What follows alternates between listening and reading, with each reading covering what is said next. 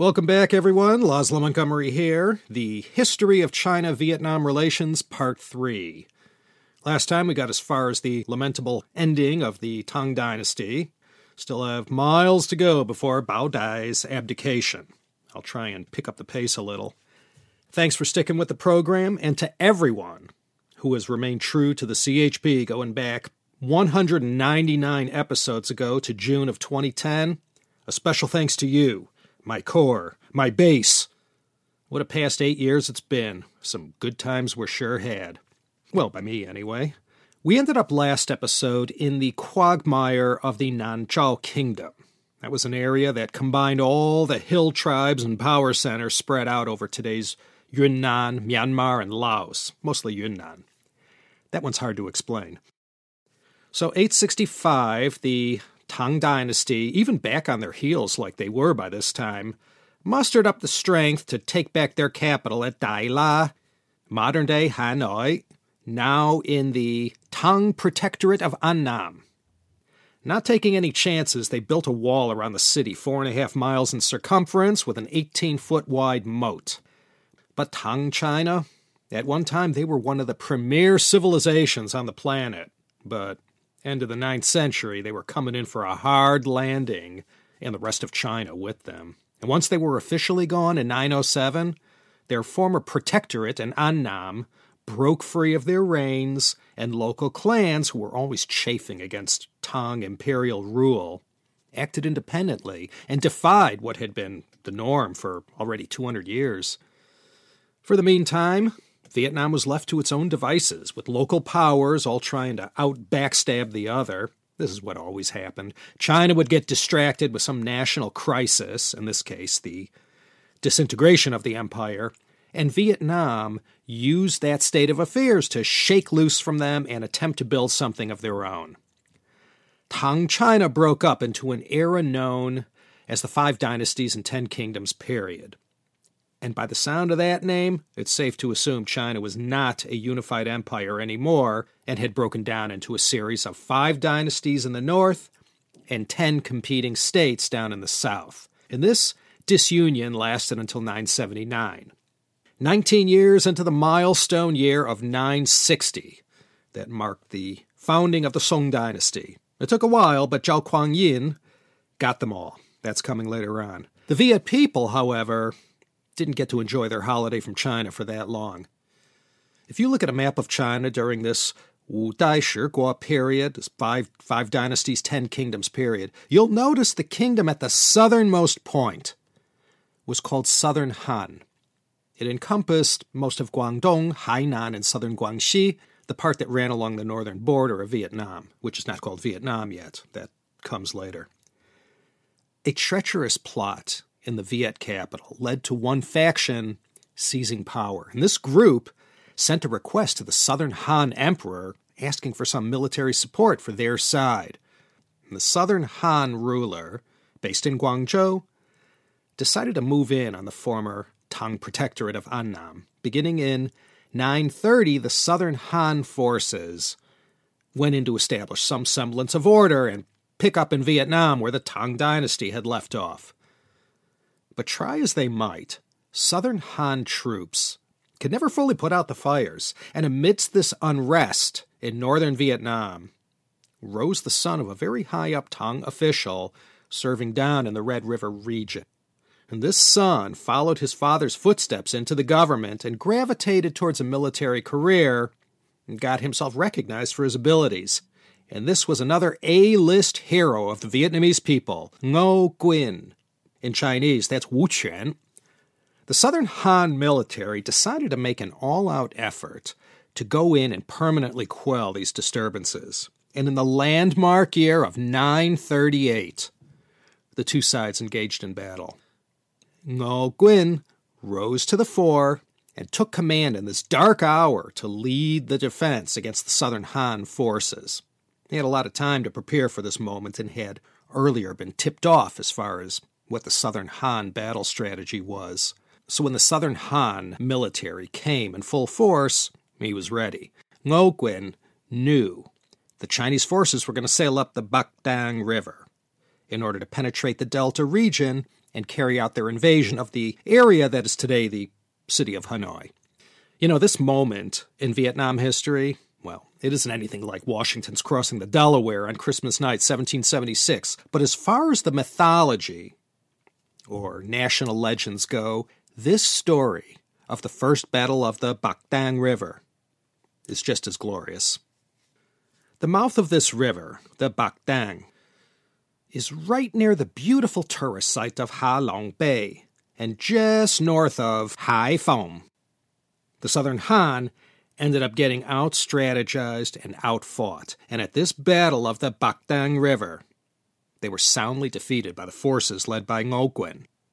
Knowing with a high degree of certainty that the Southern Han ships would sail up the Bac Dang, when the tide was low, Ngo Quyen had large wooden pikes tipped with sharp iron points embedded deep into the riverbed, slanting upriver. Ngo Quyen observed that this particular body of water, when it was high tide, there was no way to see this gauntlet of sharp pikes beneath the surface. At low tide, however, they became visible and no vessel could get past them. Everything went according to plan. Indeed, just as Ngo Quyen predicted, the Southern Han forces sailed up the Bac Dang River at high tide towards the capital. They were oblivious to the trap being laid and chased the Viet forces who were carrying out a strategic retreat, luring them deeper and deeper upriver to a certain point. Sure enough, at low tide, the oversized Southern Han vessels were left stranded and became easy targets for Ngo Quyen's army.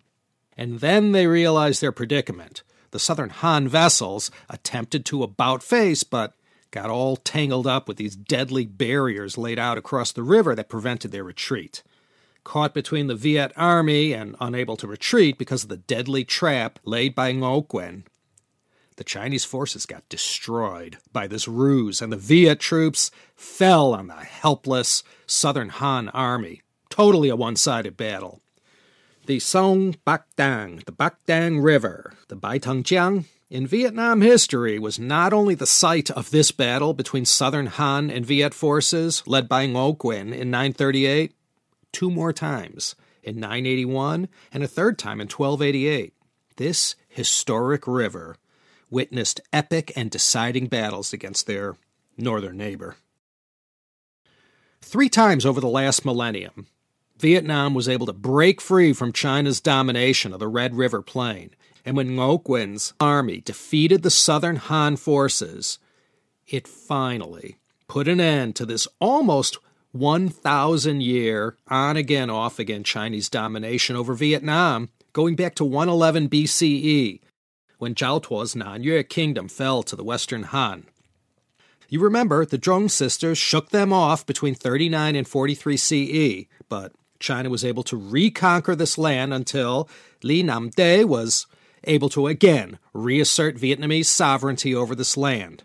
But we recall from last episode that Li Nam De's Li dynasty fell to the Tang in 602, and that commenced this third period of Chinese domination over Vietnam.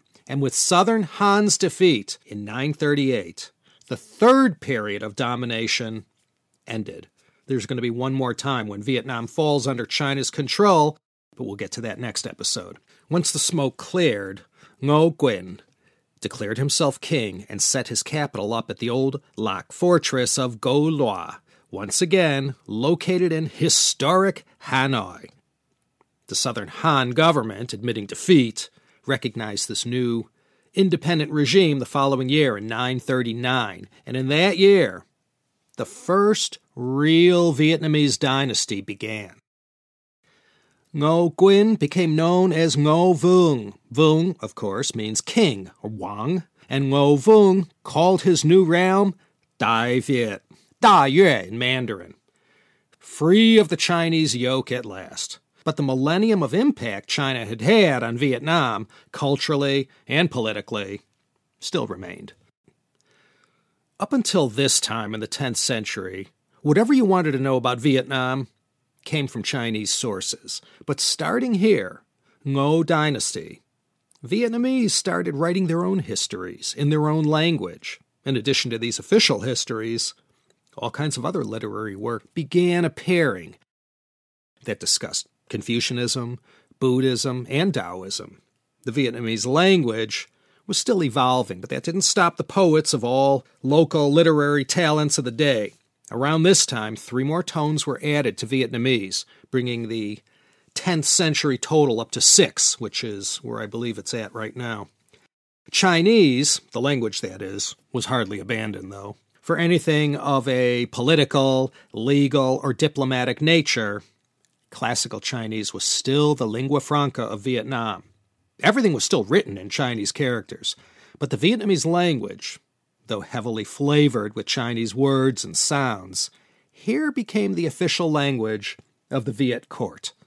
The Dai Viet may have rid themselves of the Chinese in 938, but they still had to deal with other regional antagonizers, hill tribes to the west, as well as an aggressive Champa kingdom to the south.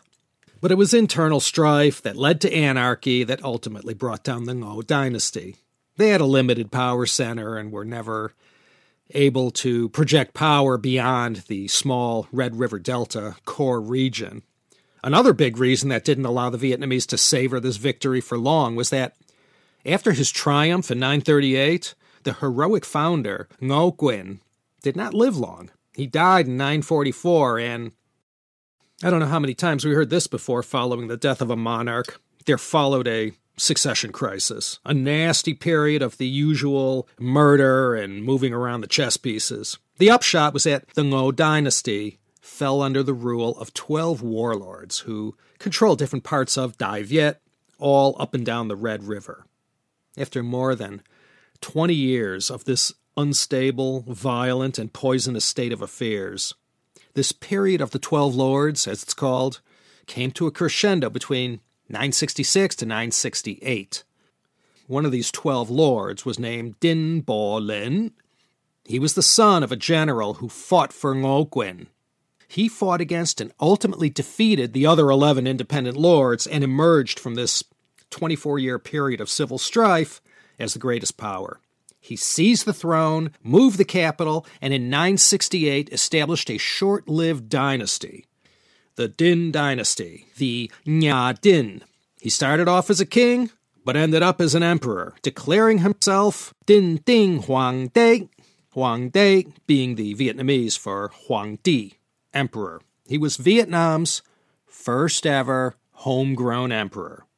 Remember, Zhao Tuo was the first emperor of Vietnam, but he came from Hebei. He was Han Chinese. Dinh Bo Linh played for the home team. He's credited with instituting a whole slew of reforms to the land. Chinese-style reforms, but with Vietnamese characteristics, you could say. China, in the meantime, was getting back on its feet from all the years of chaos that began in the Tang in the mid-8th century. They went through a hard time, but by 960, China was unified under the Song. Well, there was 8 more years of mopping up, but this late into the 10th century, it's Northern Song time. And when the Song court had the time to look to the southernmost reaches of their empire, they did not accept Dinh Bo Linh as an emperor. They tolerated his royal title, but referred to him still as the King of Annam, and his land as a vassal kingdom of Song China, not as an independent kingdom. This was how the Song court addressed him in all official diplomatic communication. They never recognized him as an emperor. Well, not to get too bogged down in Vietnam history here, I'm trying to keep it relative to China. Both Dinh Bo Linh and his son and heir were assassinated in 979, and at this moment of political crisis down there for this budding dynasty, a neat and orderly succession did not happen. And that, as far as we know from world history, that's usually the kiss of death for a dynasty. And I'll tell you right now, that's what happened in Dinh Bo Linh case, as well as his Dinh dynasty. The next hero to emerge from Vietnam history, well, I'm just naming the marquee stars. There were a lot more, of course. This one was a general who served under Dinh Bo Linh named Lê Hoan. He rose to the fore at a moment of crisis for Vietnam when the Song armies, seeing what was going on down there following the royal assassination, started getting some ideas. Now, being the most powerful domestic force at this time, Lê Hoan seized power and declared himself emperor in 980. and he called his dynasty the Early Lei, and it lasted till 1009. With the establishment of this dynasty, Lei Yuan ushered in a period of Viet independence. Nobody's province, free from the man. The land was now called Dai Go Viet, but doubting that Lei Yuan had what it took to hold it all together, the two powers to the north and south, China and Champa, they began making battle plans to bring the Lei dynasty to a speedy conclusion. Song armies, seeing the political crisis with the new dynasty, started marching on Vietnam immediately in late 980-981. Once again, the Chinese Imperial Navy headed up the same Bac Dang River that the Southern Han navigated back in 938 with disastrous results. It was a smaller force this time, but still formidable. Lei Yuan led his armies well and used the home field advantage brilliantly, defeating the Song in this Second Battle of the Bac Dang River. Another bitter defeat for the Chinese military. History repeats. The Song military had executed a two-pronged attack by land and sea, and they both got thwarted. It was a humiliating defeat for the Song military in Vietnam, and both generals did not survive the punishment meted out to them by the second Song Emperor Taizong. An even bigger headache for Lei Yuan's new dynasty was in dealing with armies from Champa. They were always rivals, the north and south of Vietnam. The people living in Vietnam's geographic south, they weren't the same as the northerners any more than your average Yellow River Valley Han Chinese was to the Yue down in southernmost China. Well, back then anyway. There hadn't been enough mixing yet between north and south to reach some sort of equilibrium. So Champa was Hindu and Indian influenced, and in the north, with the developing Viet culture, it was Buddhist and more Chinese influenced. After the Chinese Navy went down in defeat a second time on the Bac Dang River, you can bet Lei Yuan gathered up his forces and marched straight down to Champa for a nice, punitive expedition. Champa had teamed up with China to put an end to the Lei dynasty. A lot of bad blood existed between the rulers of Champa and Dai Go Viet. The Viet forces, led by Lei Yuan, went into Champa and sacked the place and returned home with vast amounts of captured riches and spoils of war. With Song Emperor Taizong seething up in Kaifeng, Lei Yuan decided to put on a major charm offensive to try and appease this younger brother of the Song founder, Zhao Kuang-yin. He sent tribute to the Song court, offering all the best Dai Go Viet had to offer. He did everything he could to appear the benign friend of China, exchanging visits and always being cordial, looking the other way when they, tried to put him in his place by not referring to him by his title. However, Lei Yuan, like Lord Macartney in 1793, didn't want to bend the knee to the Song emperor. He drew the line there. For the meanwhile, during this early Lei and Dai Go Viet and in Song China, circumstances on both sides allowed China and Vietnam to remain the best of frenemies, at least for the meanwhile. On the home front, Lei Yuan did what he could over his quarter-century reign to spiff up the land, organize it, administer it, and attend to all the rituals and ceremonies required of him. His dynasty, however, didn't have much lasting power beyond his reign.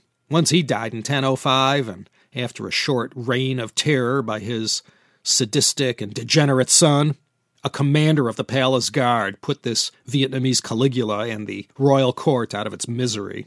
Then, 4 years later in 1009, it was all over for the early Lei dynasty. An official in the Lei government emerged from the rubble named Li Gong-won, though he's better known in Vietnamese history by his regnal name, Li Tai Do. That Tai Do or Tai Tzu name tells you he was the founder of a dynasty. So it was out with the early Lei, and in its place came the later Li. It's called later Li to differentiate it from the early Li of 544 to 602. You recall earlier in episode 2, I mentioned Li Bi, better known as Li Nam Dai, who shook off the formidable Liang dynasty and set up his own independent state, the Kingdom of Vang Sun, in 544. This is also referred to as the early Li. Now you had the later Li. As was the emperor's prerogative, he moved the capital back to Daila, of course, one of the many names for different districts of the city we know today as Hanoi. He renamed his city Tanglong, Shenglong, Rising Dragon. This was in 1010. And in this act of declaring the establishment of Tanglong, Li Taitou got himself written into the history books as the founder of Hanoi, with the year 1010 being the year of the city's official founding. It still had several more centuries to go before it starts showing up on the maps as Hanoi. Henei in Mandarin means within the rivers, the Doulik and Dung rivers specifically.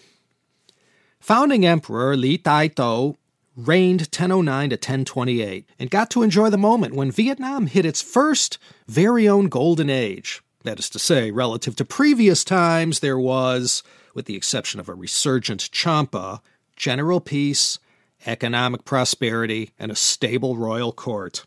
And no Chinese armies banging down the door.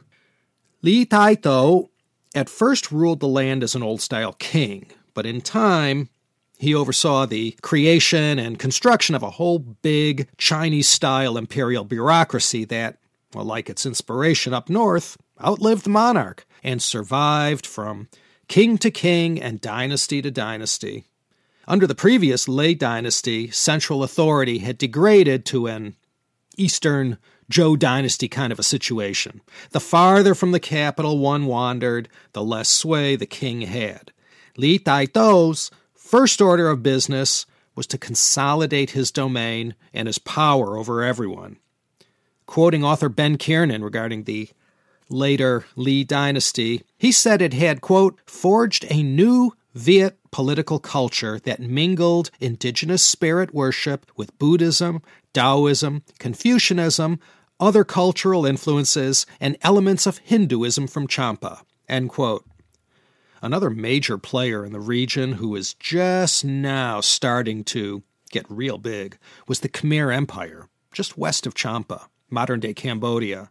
The Li tried to make nice with them and maintain good relations.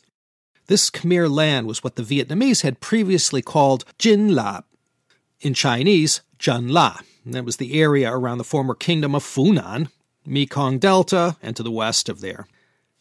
Li Taitou needed good relations further south in order to be able to focus on the latest round of wars with Champa. In fact, if you look at Vietnam history from the earliest times, those who were in charge of the Red River Valley and the people gradually developing up and down the plain, it was always a case of balancing relations with China, with Champa, with Lin Yi, or Chun La, or these tribesmen who lived in the hills to the west of northern Vietnam, in present-day Laos.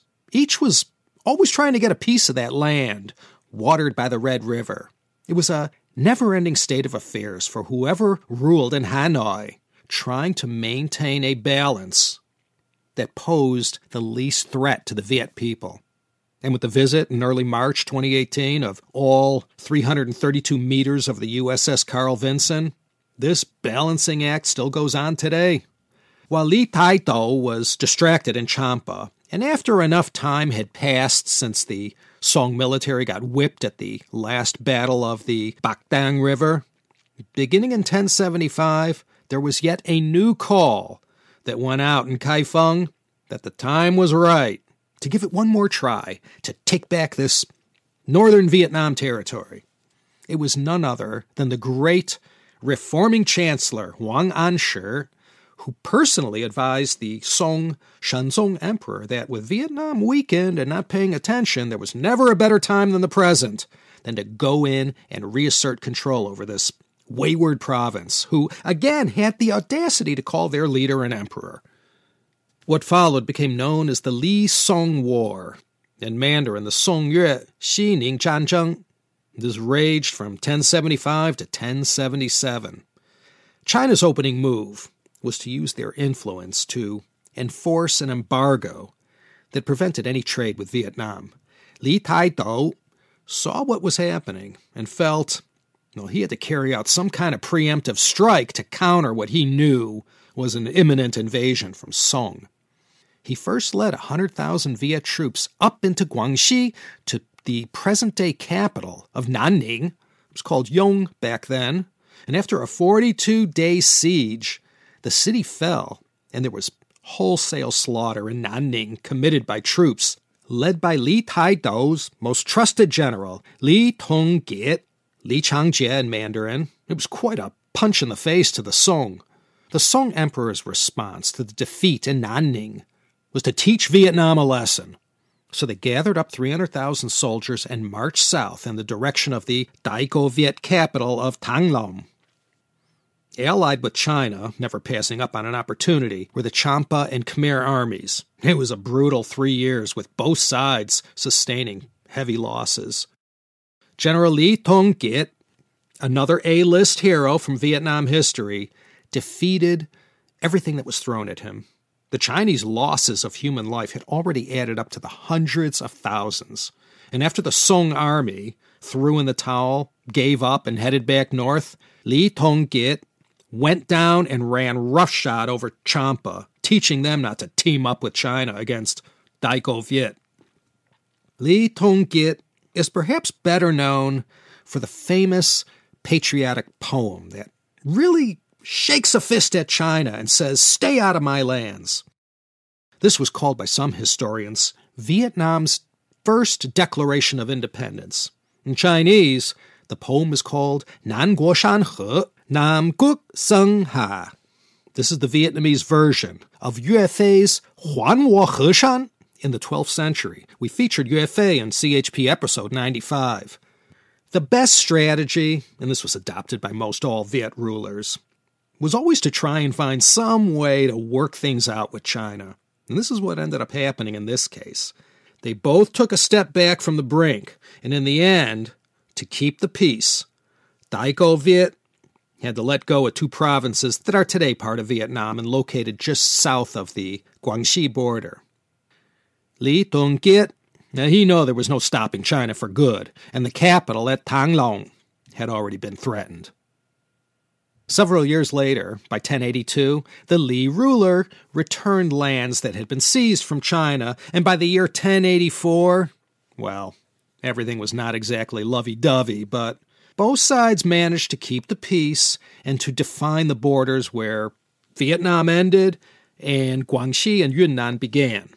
And these borders they agreed to during the final year of Emperor Shenzong's reign, they pretty much stayed that way all the way into modern times. By the end of the 11th century, Song China was starting to sweat from the saber-rattling of their ambitious northern neighbors, the Jurchens. This helped ensure that Daigo Viet wouldn't be harassed by any Chinese armies for the time being. While Emperor Huizong and the Song dynasty were distracted by the Jurchens, the Li dynasty enjoyed a nice golden age.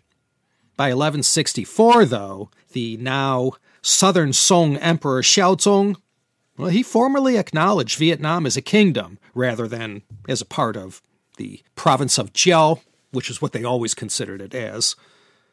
By the time of the 5th or 6th emperor of the Li dynasty, things were starting to wind down. By the 7th emperor in 1175, the dynasty's best days were well behind them. By the 1190s, a powerful and influential family down in Daigo Viet infiltrated the halls of power through marriage and began to bulk up their presence at the royal court. And this family was the powerful Zhen clan, who long ago had made their way to these Red River Delta lands from Fujian province. The crown prince, who became the final Li dynasty emperor, had married the daughter of Zhen Li, the patriarch of the Zhen family. During the Li dynasty, the Zhens were like the Fujiwaras in Japan, intermarrying into the royal Li family constantly and wielding great power and influence because of that. The final Li emperor's wife, the empress, she was not the backseat driver type. She asserted herself quite aggressively and used her power to place enough of her Zhen relatives in powerful positions so that in October 1224, her husband, the emperor, decided to abdicate in favor of the most powerful force in the government at that time, Zhen Tu Dao, head of the royal guard. Zheng Tudou is another headlining hero from Vietnam history, even though he had a ruthless side about him. Once he put an end to the already greatly diminished Li dynasty, he had any and all surviving Li family royals murdered. Not the first time anyone did that. Throughout world history, there were a lot of rulers in many civilizations who felt compelled to do this kind of house cleaning. In short, it was a very messy, cloak and dagger transition from Li to Zheng.